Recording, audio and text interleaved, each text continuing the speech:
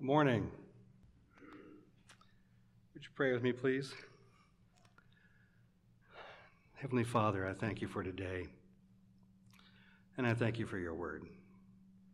And I ask you, Father, that you would help me to speak your words, that your Spirit would speak through me, a mere man of unclean lips, as Isaiah would say. That it would not be my words, it would be nothing about me, but only about you and the word. Because what we're reading today are words from you. Be with us, Lord. Give us your Spirit. Send the enemy away from us, that we may worship you and hear what you have for us to say. In your name we pray. Amen. So we've had a number of challenges this morning. I know it's secular, and I have all this trivia in my head. What comes to mind is a Clint Eastwood movie. Heartbreak Ridge. Anybody know that one? What's his mantra? I had to look it up myself, and I'll probably forget it. It's adapt, improvise, overcome. Well, that's how the world sees it, but that's kind of what we're doing this morning. So we're adapting a little bit. Well, isn't that life? It never goes according to plan. And sometimes that's wonderful, sometimes not. To say that the past few weeks have been an emotional roller coaster would be the understatement of the world. I had thought about this passage for quite a while before all the events. And because I really love God's word, and you know I hash over the words a lot because they're important to me. And I want God to speak through that. Brian was telling me a story this morning. I'm going to tell a little story. Little Paul's going to help me this morning. He's going to help us with our benediction. And Brian told me he asked for his own Bible. He did not want a children's Bible. He wanted a real Bible. So show him what you got, Paul. And it's got his name on it. Isn't that cool? I think that's great. And I told him, stick with the words. You can't go wrong. And that's what I hope to do today. So I want to read from Isaiah chapter 55. I'm going to read the whole chapter. I've already made my apologies to Dan Byers because I'm not reading out of the RSV, his official Bible, and we had a good chuckle about it. I hear him chuckling now. So I invite you to turn to Isaiah 55. The words are on the screen, and you're welcome to use your devices or whatever. It doesn't matter as long as you're into the word. Ho, everyone who thirsts, come to the waters, and you who have no money, come buy and eat. Come buy wine and milk without money and without cost. Why do you spend money for what is not bread, and your wages for what does not satisfy? Listen carefully to me and eat what is good, and delight yourself in abundance. Incline your ear and come to me. Listen that you may live, and I will make an everlasting covenant with you, according to the faithful mercies shown to David. Behold, I have made him a witness to the peoples, a leader and commander for the peoples. Behold, you will call a nation you do not know, and a nation which knows you not will run to you, because of the Lord your God, even the Holy One of Israel, for he has glorified you. Seek the Lord while he may be found. Call upon him while he is near. Let the wicked forsake his way, and the unrighteous man his thoughts, and let him return to the Lord, and he will have compassion on him, and to our God, for he will abundantly pardon. For my thoughts are not your thoughts, neither are your ways my ways, declares the Lord. For as the heavens are higher than the earth, so are my ways higher than your ways, and my thoughts than your thoughts. For as the rain and the snow come down from heaven, and do not return there without watering the earth, and making it bear and sprout, and furnishing seed to the sower, and bread to the eater, so shall my word be which goes forth from my mouth. It shall not return to me empty. Without accomplishing what I desire, and without succeeding in the matter for which I sent it. For you will go out with joy and be led forth with peace. The mountains and the hills will break forth into shouts of joy before you, and all the trees of the field will clap their hands. Instead of the thorn bush, the cypress will come up, and instead of the nettle, the myrtle will come up, and it will be a memorial to the Lord for an everlasting sign which will not be cut off. This is God's word.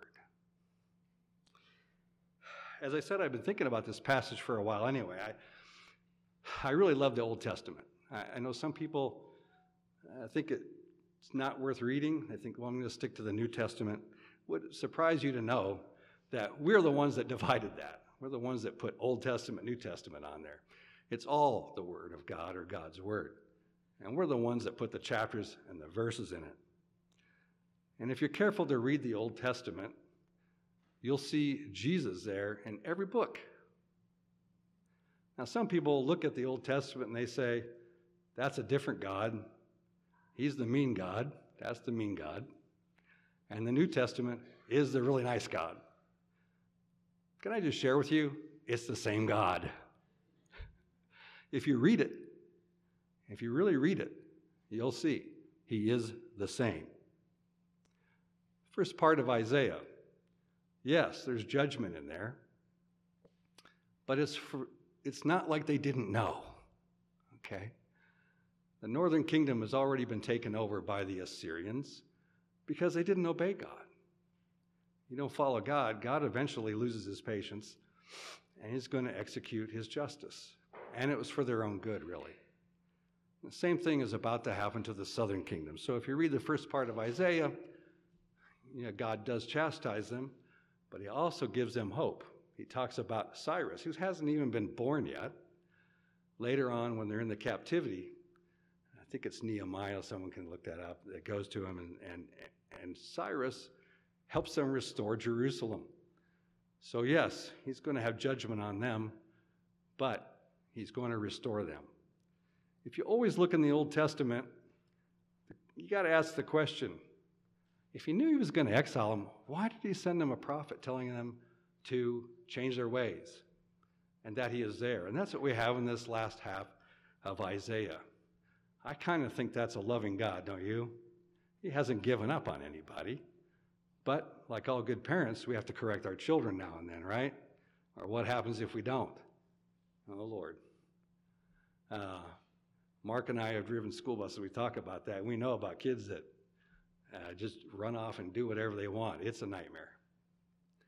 But I have learned that when I discipline those kids on there, for some reason, they become my best friend. I cannot explain it. They're looking for direction. So let's look at the text today. The first thing I'm impressed by is it says, everyone who thirsts. Well, I'm going to stop there.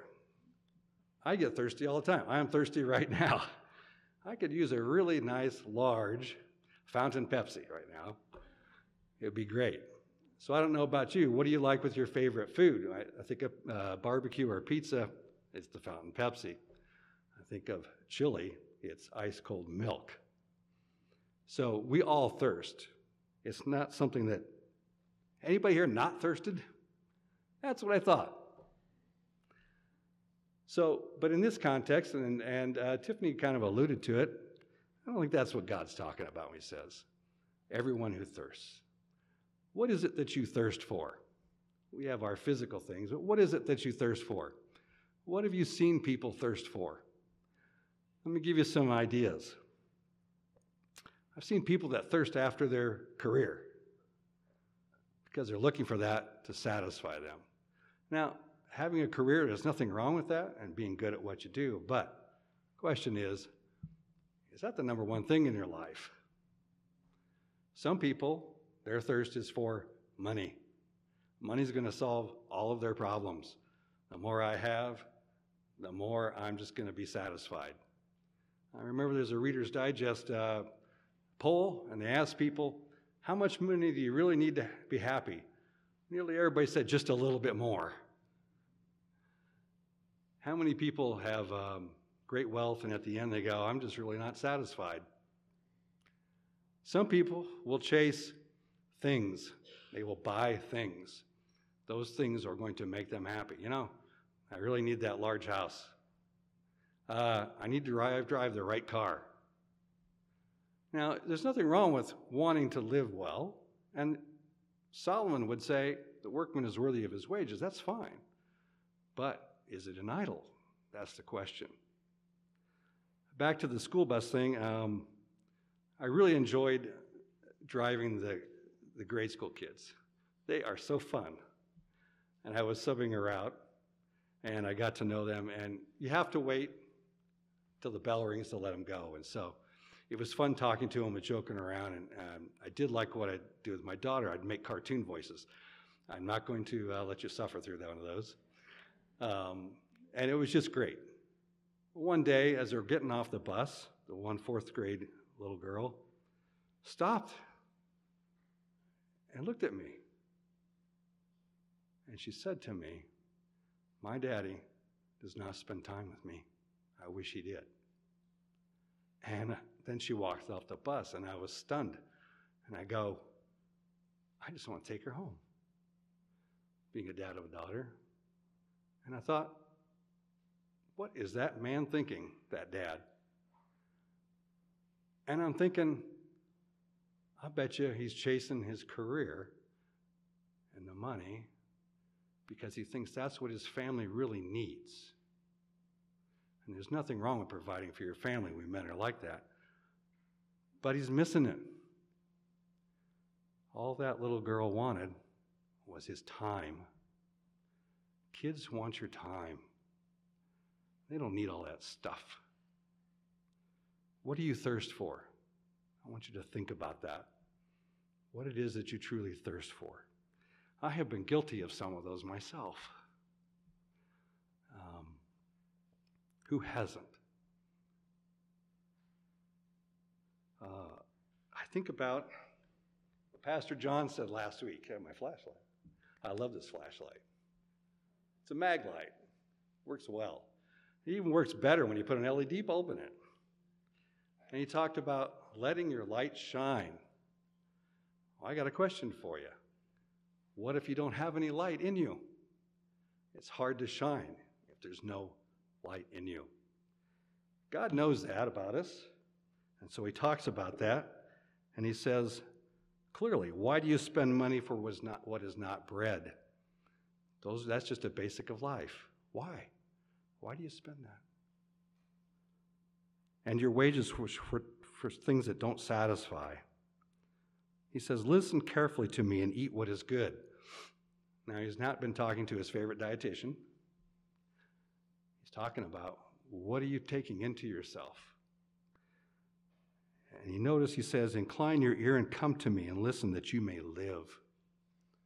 There's only one satisfaction in life, and that is Christ in your life. And the person in charge needs to be Christ. Pastor John also talked about God gives us breath, and someday he's going to ask for that back. We're all too reminded lately how brief life is and how short it is. I don't know what my time is here on earth. I know I have less time than I did. I have more behind me than I do in front of me. I could live to be 100. I don't know. None of us know. What are you doing with your time? If you don't have Jesus, you need to consider that. He says, come to me, seek me, that I may be found. Call upon him while he is near. There'll come a time when we will take a last breath, or he will come back, and we won't be able to make that decision. Some of you say, well, I'd like to make a decision for Christ, but I am satisfied. Everything's going great. I don't need him. That's your choice. God is not going to beat you over the head. He's not going to run after you and tell you, no, you're making a mistake. He didn't do that with the rich young ruler. He's not going to do that with us. Keep going. Sooner or later, I know You're going to run out of runway and you're going to say, that isn't very satisfying. But remember, time is short. Somewhere you're going to say, I recognize that I need God, but I'm really bad. I've done some really bad things. How can he forgive me? Isn't that the mean God and wants to bring judgment? He's ready to zap me? And the answer is no. That is a lie from the enemy. There isn't anything that you have done that God can't forgive. Think of it. The Old Testament, David committed adultery and then murder to cover it up. There were consequences for that. And he stewed about it for a year before Nathan told him about his sin. But then he wrote, I have sinned against you and you only. And he wrote a wonderful psalm about that. There were consequences for that, yes, but God forgave him because he recognized that he needed that. So there's nothing that you have done that God can't forgive. Some of you have that forgiveness, but you can't forgive yourself. God says, I'm enough for you. Go easier on yourself. I've forgiven you. You need to forgive yourself. You need to find that. And then there's some of you who have had the light, and your light's dim or almost gone out because you haven't forgiven somebody else. You have a grudge. You have an unspoken problem that you haven't told people about because you don't want to talk about with them. And you become bitter and critical and gossipy and really just tearing things apart. You need to talk to God about that. You're really damaging yourself. In this passage, what I see is that God is just dying to talk to you. And he did die for you on a cross. He's always been there and he always will be there. And thankfully he says, my thoughts are not your thoughts and my ways are not your ways. He has mercy. He has grace. He has forgiveness. And he's waiting for you to talk to him about it. There's something you have to do, though. You have to make a step. You have to move towards God. Let me illustrate this for you. My father was in the military. He joined at 17 because he was living in the hills of Kentucky on a farm. They didn't have any money. They had little food. And this was his way of getting out of that poverty. So he had grandma sign him up into the military, and he was in the Air Force. And I think it was at basic. I never really asked him. He told this story. And hard to believe I used to be skinny. And dads like me were tall, and I think I weighed 150 pounds in high school, and dad's still thin. I wish I could follow him that. But anyway, he's in the mess hall, and he's got done eating, and he's hungry. The mess sergeant is over there. Clearly outranks him because he's just what? Basic training. He's just a lowly airman. He goes up to that mess sergeant and he says, Sergeant, I'm hungry. And the sergeant looks at him. He says, what do you mean? You're hungry? He says, I'm hungry. You get back in that line and you get yourself something to eat. Nobody leaves my mess hall hungry.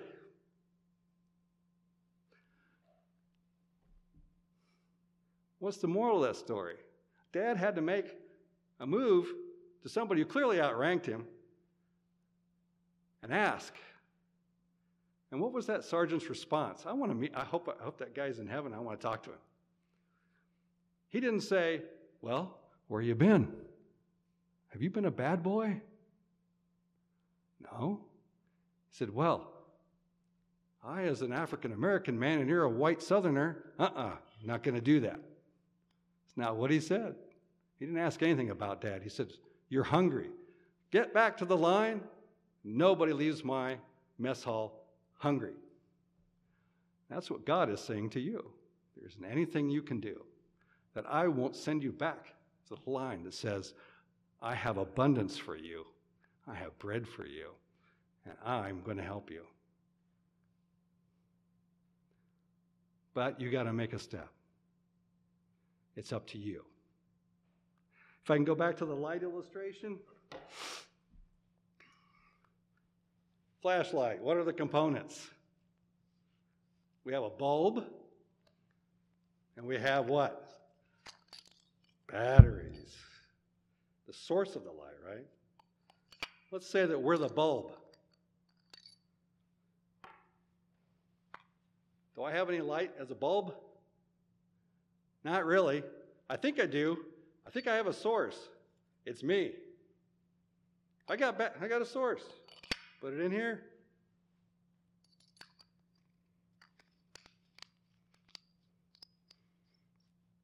I'm not going to test it out. I'm going to wait till it's dark. Things happen, and otherwise I can get along really well. It gets dark, life comes along, whatever. I press the button, what happens? Nothing. I have batteries in there. What's the problem? Anybody know? What's that?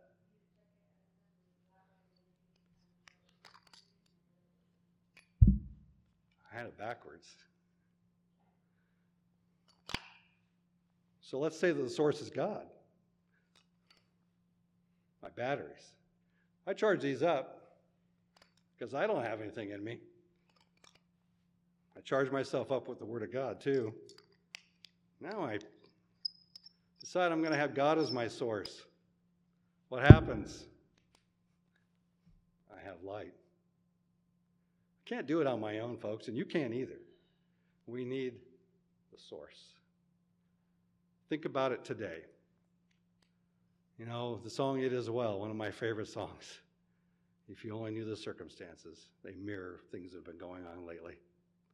And the man could pen those words after losing his daughters. I'm a dad of a daughter. It would kill me. Time is short, people. What do you need to do to get your life right with God? And what do you need to do to get your life right with other people? Is there someone you need to talk to today? I never told my grandfather that I loved him and how much he accepted me. He never yelled at me, always patient with me. And I never told him I loved him before he died. And I am mad at myself. You need to think about that. Time is short. Think about your relationship with God. Think about your relationships with other people. You need to get that fixed. It's for your own good. And God is ready and willing and able to do that. In the last part of the chapter, he talks about when he comes back and when he makes everything right. There won't be any thorns or thistles anymore. There'll be no more dealing with that. Are you ready? I'm not here to scare you like some people might. I'm just telling you, you don't know what time you have left. Wouldn't it be better to not carry the load and let Jesus help you carry the load? And when I forget that, things don't go well.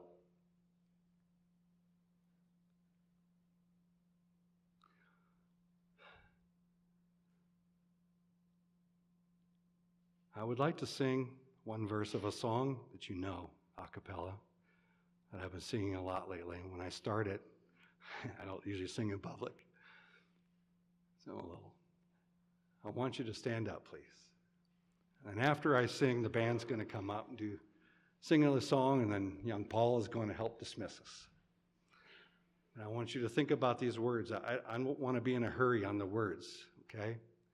I want you to think about the words because it's written by a man who knew what it was like to chase the things of the world and then find the dissatisfaction with that. And he found God and became a pastor, and he wrote these words. Amazing grace, how sweet the sound that saved a wretch like me. I once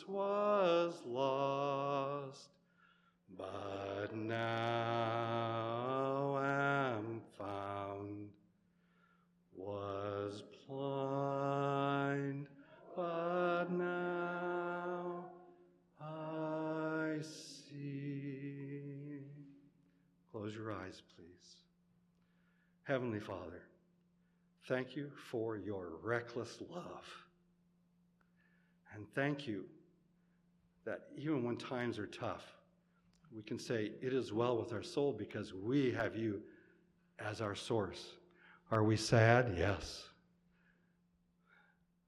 Does everything go our way all the time? No. But you are always there. You're not going to chase us down. We need to come to you.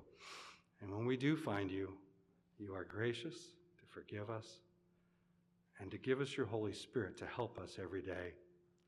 I pray, Lord, that this message and your words, that people would confess anything to you that they need to confess, knowing that you already know it. We're not telling you anything you don't already know. And that you're not going to yell at them. You're going to accept them. And if they're truly sorry, you will accept their prayer. There may be some restitution. Maybe we have to talk to some people and make some things right, do what we can. But, oh, how glorious it is when that happens. Help us, Lord, as a congregation to bear one another's burdens. We've done that. I would like for us to continue that, to build one another up, not tear one another down, to not have division, but to have unity in Christ. It's not my will, Lord, but yours. Help us to think as we leave today about you, our relationship with you, and other people. And we ask it all in the name of Jesus. Amen.